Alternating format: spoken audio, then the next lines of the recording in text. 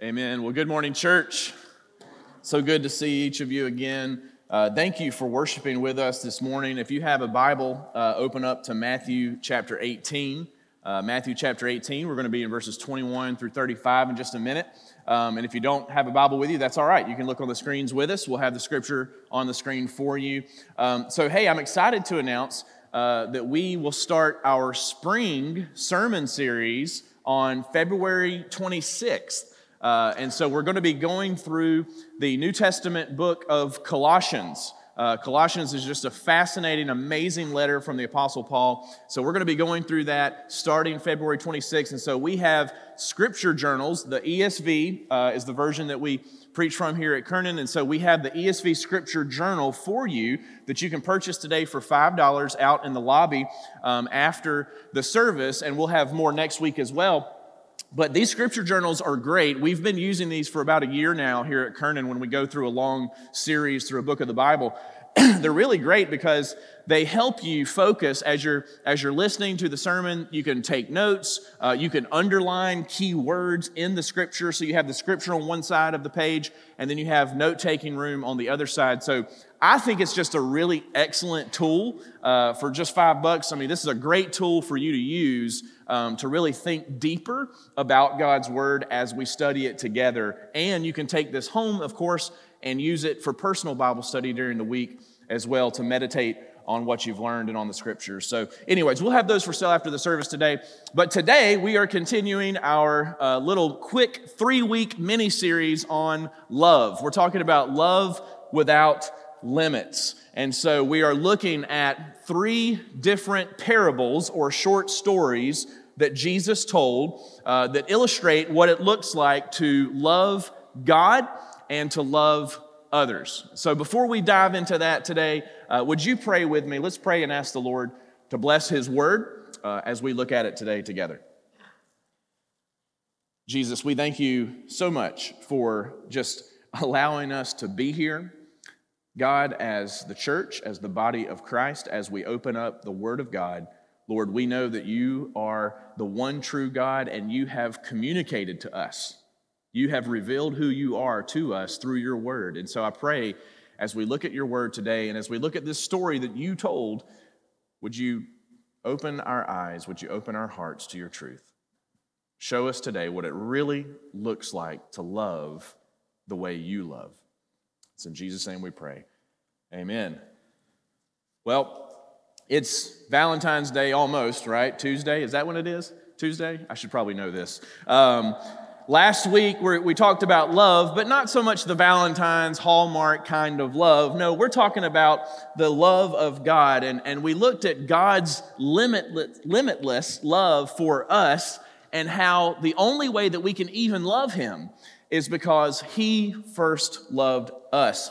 Jesus even commands us to love. If you look in Matthew 22 on the screen, Jesus told us what? He said, you shall love the Lord your God with all your heart and with all your soul and all your mind. He also said, so he said that's the greatest commandment, the first and greatest, but there's a second great commandment that we should also seek to obey. He said, you shall love your neighbor as yourself. You see, Jesus is summarizing in just this simple couple of sentences, he is summarizing the entire message of the Bible. That we are commanded to love God because He first loved us, and therefore we should love each other. Now, the evidence that Jesus says that somebody truly belongs to God is if they have His love in their hearts displayed and evidence towards others. Look at this in John chapter 13. You can look on the screen. In John 13, Jesus says, a new commandment I give to you, that you love one another. Just as I have loved you, you also are to love one another. By this, all people will know that you are my disciples, if you have love for one another. So that's very interesting, but also possibly disturbing. Because what Jesus is saying here is, hey, you know how you will know for sure that you have a relationship with God? that you are a true follower of Jesus Christ, it's not by coming to church a lot. It's not by giving to the poor. It's not by all these things that you think you have to do to check a list off, right? It's because what Jesus says is if we love one another, that is true evidence that we have embraced the love of God. And so, yes, we give to those who are in need and the poor. We love and serve one another, and we do all those things, but we don't do them because we're trying to earn God's love. We do them because we have God's love. Do you see the difference? That's what Jesus is saying here. If you have truly been loved by God and you recognize His love for you, how could you not love others? That is the true hallmark characteristic of someone who's been changed by the power of Jesus Christ. They love others more than they love themselves. I don't know about you, but I struggle with that, right? I mean, I struggle to love others more than I love myself because I love myself. Do you not love yourself? I mean, we all do, right? We think about ourselves a lot, don't we? I mentioned last week, even if you have low self-esteem or high self-esteem, either way, you're thinking about yourself a lot. We always think about ourselves, at least typically. It's our default. It's our sinful nature and inclination to think about ourselves before we think about others. So today we're going to look at one of the crucial components and evidences that we truly love others. So we're going to be specific today. One of the most compelling evidences that you have love from God in your heart and you extend that to others is one word: forgiveness. Now, to help us think through this, we're going to look at another parable today, a short illustrative story that Jesus told his followers in Matthew chapter 18.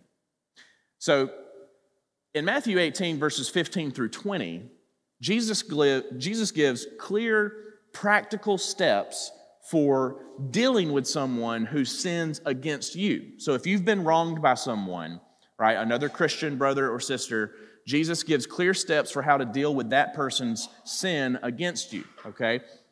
But this gets the Apostle Peter, right, one of Jesus' disciples, Peter, it gets him thinking, right? So he hears Jesus say this, he's listening, and, you know, Peter's that guy.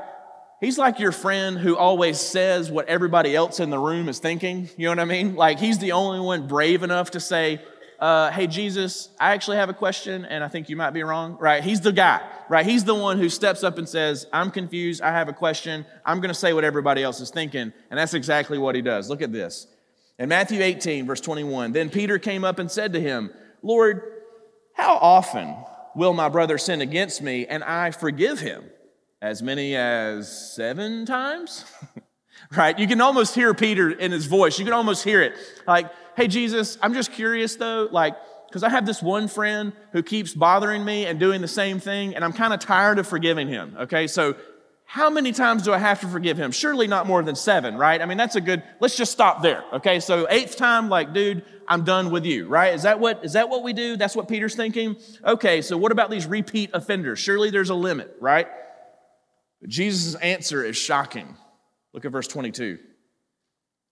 Jesus said to him, I do not say to you 7 times, but 77 times. Wow, 77 times? Some translations say 70 times 7. If that's what Jesus said, 70 times 7, then like me, Peter probably got out his iPhone and started, found the calculator app, like, what is that again? Okay. So 77 times, Jesus says? So you see, the number 7 in Jewish literature was symbolic for completion, right? Or to be whole. So this is kind of a play on words, right? Jesus says then 77 would indicate an unlimited number of times, an infinite number of times. So many times that you can't even keep count. Now, why would Jesus expect us to know how to forgive this much or even want to forgive people that much? Why would he expect us to do that? Well, that's what the story he tells next answers. Jesus tells this story that I think is fascinating and shocking. Look at verse 23. He says, therefore, the kingdom of heaven may be compared to a king who wished to settle accounts with his servants. When he began to settle, one was brought to him who owed him 10,000 talents. Okay, so for whatever reason, the time has come for this king to settle his accounts, his financial accounts. And that's his right to do, right? As king, it's his right. It's okay. It's more than fair for him to settle his financial accounts. It's completely fair. But this first servant that owes him money doesn't just owe him some money. He owes him 10,000 talents. Now, in our modern minds, you're like, what? I don't know. I only have one definition for the word talent. What is that, right? Now, we don't know what that means in our modern minds, but we do know what it means in the ancient world. In the ancient world, get this, one talent was equal to 20 years worth of one day laborer's wages. 20 years worth of work was one talent. And Jesus says, 10,000 talents? What? So the modern day equivalent, get this, all right? The modern day equivalent of this amount would come out to about $6 billion. $6 billion? How in the world did this guy rack up that much debt, right? I mean, did he bet on when Tom Brady's retirement was going to be? Like, just put it all in? I mean, what happened, right? He really racked up the debt here. So obviously he's done something wrong, right? Anybody who knows this man racked up this much debt would have known to get to that level, you've probably done something pretty serious and pretty wrong. You've at least abused the king's money. You've abused the wealth and not been a good steward of what he has given you. So this is obviously hyperbole, right? It's an intended exaggeration. Jesus' point, his point is this is an insurmountable debt that this man could never repay. It's impossible, right? Even Elon Musk would be like, whoa, man, that's a lot, right? $6 billion? So Jesus says, this guy cannot repay this debt. He never, ever will. Verse 25. And since he could not pay, his master ordered him to be sold with his wife and children and all that he had, and payment to be made. So this was a common practice in the ancient world. But the point is this, it's fair. It's fair for the king to require the debt to be paid. That's more than fair. Verse 26. So the servant fell on his knees, imploring him, have patience with me. Have patience with me, and I will pay you everything. You see, the servant says, I just need more time. Just have patience with me. I promise I'll pay you back. I need more time. But all the time in the world, a lifetime of trying to pay back this debt, $6 billion, it would never work, right? It doesn't matter what he would try to do. It doesn't matter what he would try to bet on. He would never, ever dig himself out of that hole. And the king, he knows that. The king knows that the debt is too great. He knows the debt cannot be repaid. He sees the servant's cry for patience. The fair and just thing to do would be to throw the servant in jail. But what does the king do? Verse 27. And out of pity for him, the master of that servant released him and forgave him the debt. He forgave him that much money? I mean, would you do that? He gives him something infinitely greater than just patience, right? I mean, the servant asked for more time, and the king says, I'm going to give you something way better than that. He forgives the debt completely, all of it. Think of what cost this must have come to the king. Think of the practical loss he would have to absorb for such a great amount. You know, this is really unfathomable. that a king would forgive such a foolish person, such an unwise servant like this, and have to deal with all the fallout that comes with just wiping his debt away, right? It's costly. It doesn't just, you can't just sweep that under the rug. This is costly to the king. But the servant, boy, this servant, I mean, how grateful should he be, right? Like, how grateful should this guy be? The king just changed his entire life. His life has changed forever. He's just been released from a lifetime of slavery and trying to pay back a debt that he would never be able to. So, hey, what does the servant do next? Well, this is the shocking part. Look at verse 28. But when that same servant went out, he found one of his fellow servants who owed him 100 denarii. And seizing him, he began to choke him, saying, "Pay what you owe." So his fellow servant fell down and pleaded with him, "Have patience with me, and I will pay you." He refused and went and put him in prison until he should pay the debt. How could he treat somebody like that? How could he treat someone else like this after receiving the greatest gift of his life? Just so you know, 100 denarii, that's equivalent to about $12,000 in today's terms. I mean, that's not insignificant, but compared to $6 billion, like, dude, you just got $6 billion taken off your shoulders, and now you're going to literally choke this guy for $12,000? Obviously, something is seriously wrong with this man's heart. Something didn't click in his heart when the king forgave him of this great debt.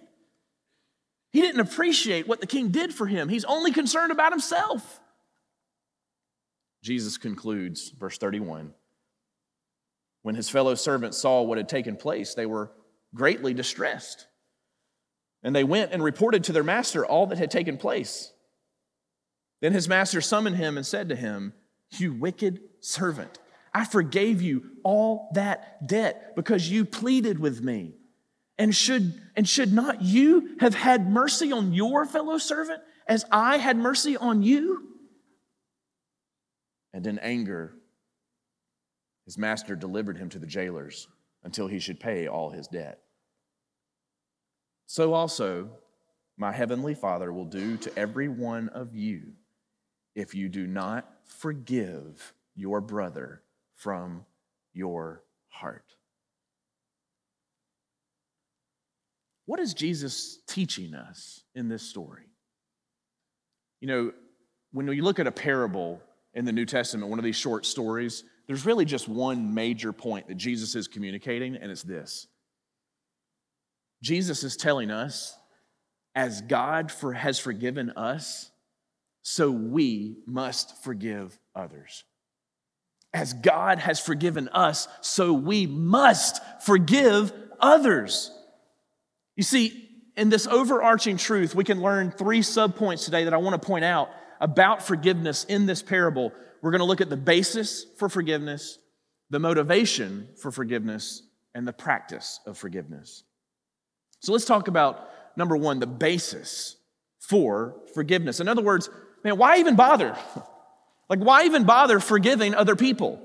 Just because we're told to? That doesn't really motivate me. I'm not motivated to forgive people just because somebody tells me to. So what's the real basis for forgiveness in general?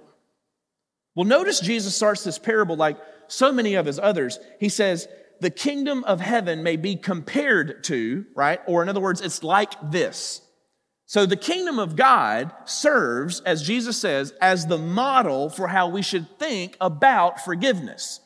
That's what Jesus is explaining here.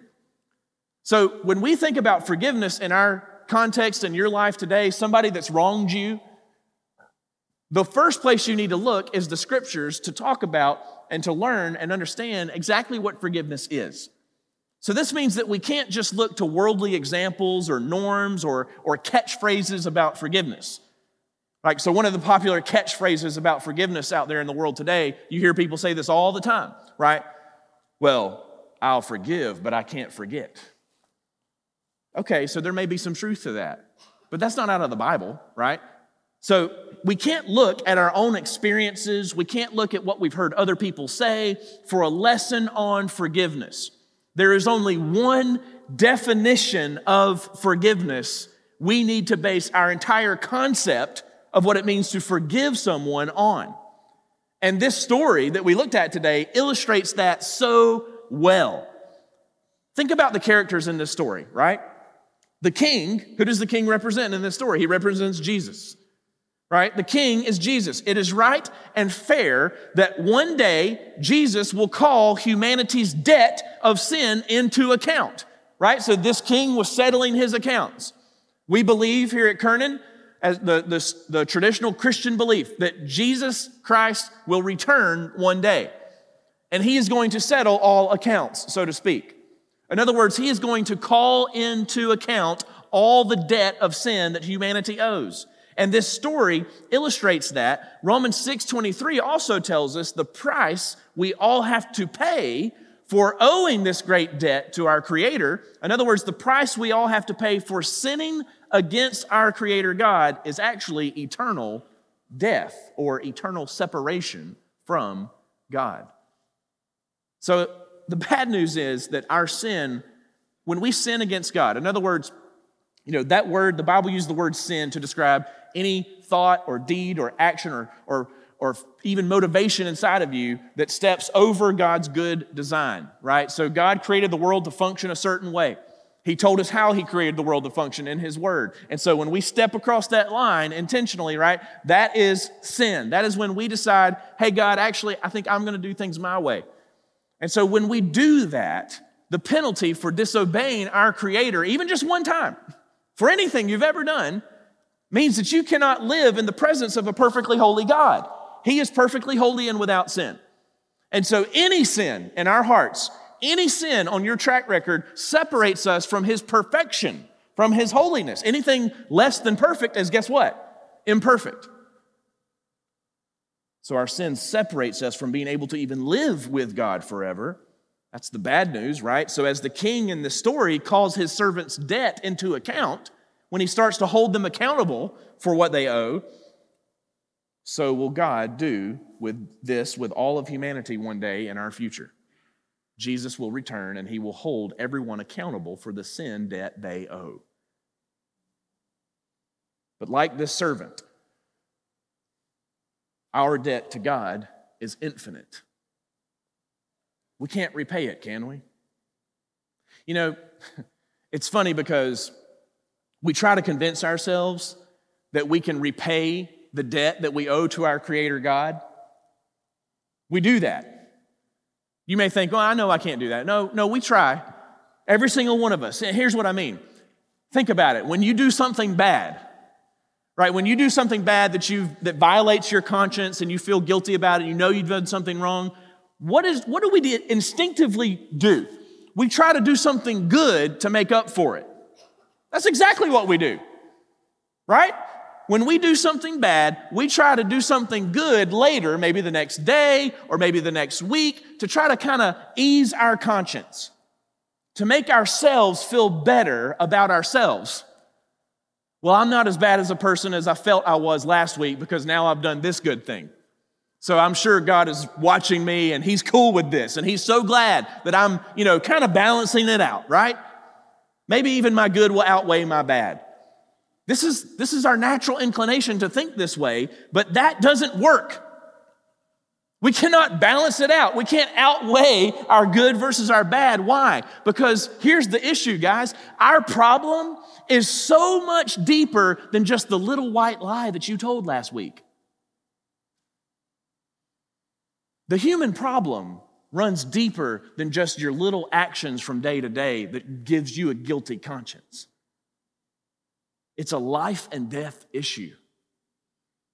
The Bible teaches us that we are separated from God because of our sinful condition. Ephesians chapter 2 verse 1 says, "And you were dead in the trespasses and sins in which you once walked." And in other words, Paul's saying, it's not just that, hey, I've done some bad stuff in my life. Hey, now let me try to do some good stuff to get God to love me. No, Paul says, Bro, you were dead. Like you were dead. Dead people can't do anything. And so Paul's saying we don't need just some kind of behavioral modification to try to do better. We need resuscitation. That's what we need. We need a completely new life. But the only way that that is even possible is if somebody, if our debt, right? If our debt is paid. If our debt is not paid to God, how could we ever live with Him? He is perfect and holy. We are imperfect, utterly, infinitely imperfect. And He is infinitely holy. There is a gap between us and God that none of us can close by just trying to do some good stuff. And that's exactly what God did. He closed that gap. Ready for the good news? You ready for it? Jesus Christ, the Son of God, came to earth to pay your debt. Now, how awesome is that? In Colossians chapter 2, verses 13 and 14, listen to this. It says, and you who were dead, you need resuscitation. Not just some good stuff, you need resuscitation. You were dead in your trespasses and the uncircumcision of your flesh. God made alive together with Him, having what? Forgiven us all our trespasses by canceling the record of debt that stood against us with its legal demands. This He set aside, nailing it to the cross. Man, that is powerful and that is awesome. That is unbelievably good news. Almost unbelievable, right? As the king forgave the insurmountable debt of this servant, so Jesus also, He is infinitely gracious to forgive us of our infinite debt to Him. But guess what? There is no giant rug in heaven that Jesus just wipes or sweeps your sin under and pretends like it's not there. You know, like you do when you have guests coming over to your house, right? No, there is no giant rug in heaven where He's sweeping it all under and just, okay, it's all good now. We're good, it's not there. This forgiveness that Jesus canceled, or the debt that He canceled, that He forgave, guess what? It comes at an infinite cost to Him. Forgiveness is not free. It's a free gift to you. It's a free gift to us, but Jesus had to pay with His life to gain it for you. This forgiveness is credited to your account when you fall on your knees as the servant, as Christ's humble servant, and confess your need for Him. When you finally turn away from trying to prove yourself. Man, if we could all just turn away from this mindset that we have to prove ourselves before God, to our own consciences, to our fellow man, to our family and friends around us. If we could just turn away from this mindset that I'm just going to get it right one day. I'm going to party it up while I'm young and I'm just going to get it right when I'm older. Or, hey, I'm a little bit older now, but I'm just, still, I just really need to grow my business and make more money and I'll get it right later. And if we could all just turn away from this mindset that we need to prove ourselves and humble ourselves like this servant, the second servant, falling at his master's feet and saying, please have patience with me.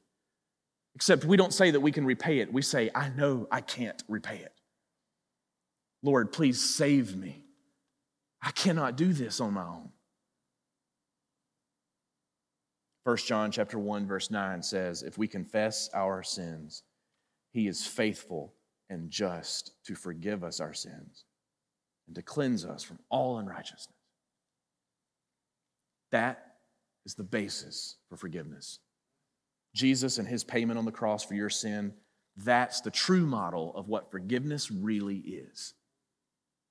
That's the basis for our forgiveness. That's pretty much the whole sermon right there, but guess what? There's 2 more points. Here we go. Number 2. The motivation for forgiveness. Let's talk about that. It almost sounds too good to be true, doesn't it? That Jesus would cancel that debt, that God would forgive all the sins you've ever committed. All of them. Even the ones that you're most ashamed of and you don't like to think about and you try to suppress into your subconscious, right? All of them. Jesus forgives all of the sins we've ever committed. So he doesn't just, look at that. What does that mean? He doesn't just match your debt with just enough grace to cover it. No, he gives more than enough grace to cover all your sins. His grace is greater than your sins. That's what Paul says in Romans 5. Now the law came into increase the trespass, but where sin increased, grace abounded all the more. In other words, God's grace demonstrated through Christ is unlimited. It's a love without limits, allowing for not just forgiveness, but get this. Not only is your debt to God canceled through the death and resurrection of Jesus Christ, but also God adopts you. That's right. He adopts you into his family. You get a seat at the table. And not just adoption, but get this. More than that, you get an inheritance. You get an eternal inheritance in the kingdom of God. You know, it's one thing to be taken off of death row. There's an inmate who's committed murder and he's sitting on death row. It's one thing to be taken off of death row and then you're left to yourself to pick up the pieces of your life. Good luck. But it is a whole other thing to be taken off of death row and then you learn that someone substituted themselves for you. They died the death that you should have died. And not only that, that person's father is bringing you into his family forever and giving you everything he's giving his son. That's exactly what happened. That's what happens when we turn to Christ as our Savior and stop trying to prove ourselves. Do you see that? How would you live moving forward if that were you? Taken off of death row, adopted into somebody's family, and given that kind of inheritance. How would you treat others? How would you live? Your life would be changed forever. So what's the motivation for forgiveness? It's that. It's this. It's an overwhelming appreciation and gratitude for what we've already been given in Christ Jesus. The more we relish in our forgiveness from God, the more we take it in, embrace it, the more we love it, the more we dwell on it, the more we dwell on the gospel of Jesus, what he has done for us, the easier and the quicker it is to forgive others. That's it. That is the motivation. Now, there could be all kinds of other ungodly motivations in your life, right? So maybe you try to forgive others because, well, you don't want to be labeled as the person who holds grudges, right? You don't want to be Mr. Grumpy. So you forgive people, or at least you put on an act that you forgive people, right? Or maybe you just want the situation to end, and so you just want to quickly say that you're sorry for something or forgive somebody because you don't want to actually talk through it. There's all kinds of ungodly motivations, but the one true, pure motivation is the gratitude we've received from Jesus, simply extending that to someone else. The gospel is our motivation. Does that mean that it's always easy? Lastly, the third subpoint that this parable teaches us, right? As God has forgiven us, so we must also forgive others. But guess what? We also see here the practice of forgiveness. It's not easy. The forgiven servant in this story shows us what not to do, right? So this was the negative example. It's unthinkable. It's unthinkable that he would treat someone who owed him such a smaller amount than what he had just been forgiven. Pastor John MacArthur notes that this servant's actions are an insult to the king. His behavior is grotesque. He says, "Who could ever behave this way?" But this is exactly what occurs every time a Christian is unforgiving. See, every time we every time we withhold from forgiveness from someone else, how are we any different? How are we any different than this, as the king called him, this wicked servant who had been given so much by the grace of God, had his debt canceled forever? How could we possibly withhold forgiveness from anyone else?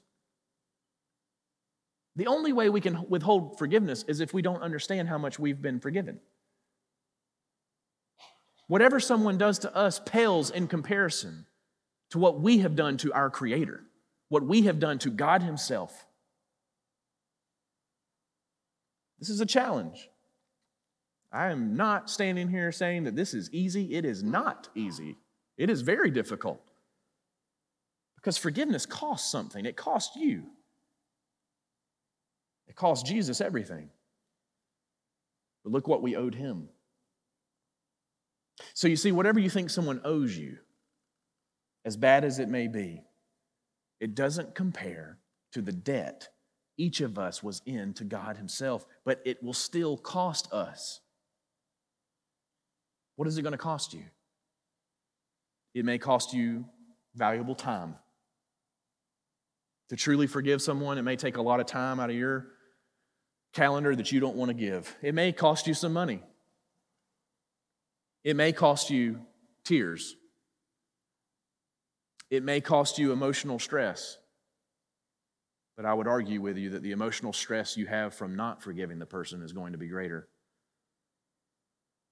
I just want to point out that this does not imply that if you are in some kind of abusive situation that you should just forgive the person and deal with it. That is not at all what this is saying. You need to remove yourself from that situation and contact the proper authorities and seek help immediately. But the purpose of this parable is to communicate the principle, right? That's the purpose of this parable, is to communicate the overarching general principle that we should all strive to live by in our everyday situations. So, for example, let's talk about marriage and family. I mean, wow. If there's ever been an arena where we all need a lesson on forgiveness, it's with our own family members, isn't it? Maybe you have a sibling that you haven't talked to in a couple years, or you talk to very sparingly, because both of you are just holding some silly grudge against each other. Maybe you and your spouse need to be quicker to listen, slower to speak, quicker to forgive and understand, slower to retaliate and accuse. I'm not the problem, she is. What about forgiveness in the church? I mean, here we are, the body of Christ, brought together. We're related by the same blood, the blood of Jesus Christ. No matter what our background is or our story is, here we are together, brought together by Jesus and as one, the body of Jesus Christ. Here we are. Yet, how often in the church do we see relationships broken because of unforgiveness? Forgiveness in the world. You know, we live in a very cancel culture, don't we? We cancel people. The media will cut you out forever if you do one thing wrong, if they even hint at it as wrong. But that's not our standard. We don't look to the media to define to us what is right and wrong, do we? We look to God's word and we see this parable. You know, several years ago, my wife and I, we were living in South Carolina, and a gunman walked into Mother Emanuel AME Church in Charleston, South Carolina, to a Bible study one night and killed 9 people. Later on, as at least one of the family members, there were a couple I think who did this, but I know one for sure stood in front of the gunman, facing him for the first time after losing their family member, and she forgave him. She truly stood there and forgave him, told him, I forgive you. Could you do that? You see, that's exactly what we have to realize. when we realize how much we've been given, when we realize how much of our debt has been canceled, all of it, everything bad you've ever done, Jesus laid down his life for that, for you. When you realize that, it changes everything about you. It changes who you are. And to a watching world, it's a powerful testament of the gospel. Forgiveness is redemption on display. If we forgive, even though the person doesn't deserve it, that's the point. It is evidence. It's evidence that we believe Jesus has done that to us, and we also believe, even greater than that Jesus is reconciling humanity to himself. And what do I mean by that? That God created us to be in right relationship with himself and therefore with each other. And that his forgiveness of our sins has secured the pathway for real redemption to take place in this world and forever, for all of eternity, the kingdom of heaven. When we forgive, it's a proclamation that you believe there is eternal peace beyond this world. And so you don't have to live in bitterness and harbor grudges and anger that destroy your soul. You don't have to live in that because you know that 1,000,000 years from now, 1,000,000 years from now, have you made plans yet? What are you doing? 1,000,000 years from now, if you know the Lord Jesus Christ, we will be gathered in heaven, right? Worshiping him, living in the kingdom of God. In other words, a perfect society where everything is functioning the way God originally intended it to be. And so the little harbor, the grudge, the bitterness, the anger, why don't you go ahead and show somebody a glimpse of heaven and forgive them today? Again, it's not easy, and I'm not saying it is. I want to acknowledge that every person's situation in here is different, okay? I understand that. But the truth is still the same for all of us. So who are you having trouble forgiving? I don't want us to take this lightly this morning. I know it's difficult, but the first and the best thing we can do is pray. Lord, maybe you should pray something like this. Lord, help me forgive. Truly, help me forgive this person. And if they have truly wronged me, Lord, help them to repent and let them turn their heart to you. But Jesus, use me to help them see your love and your grace.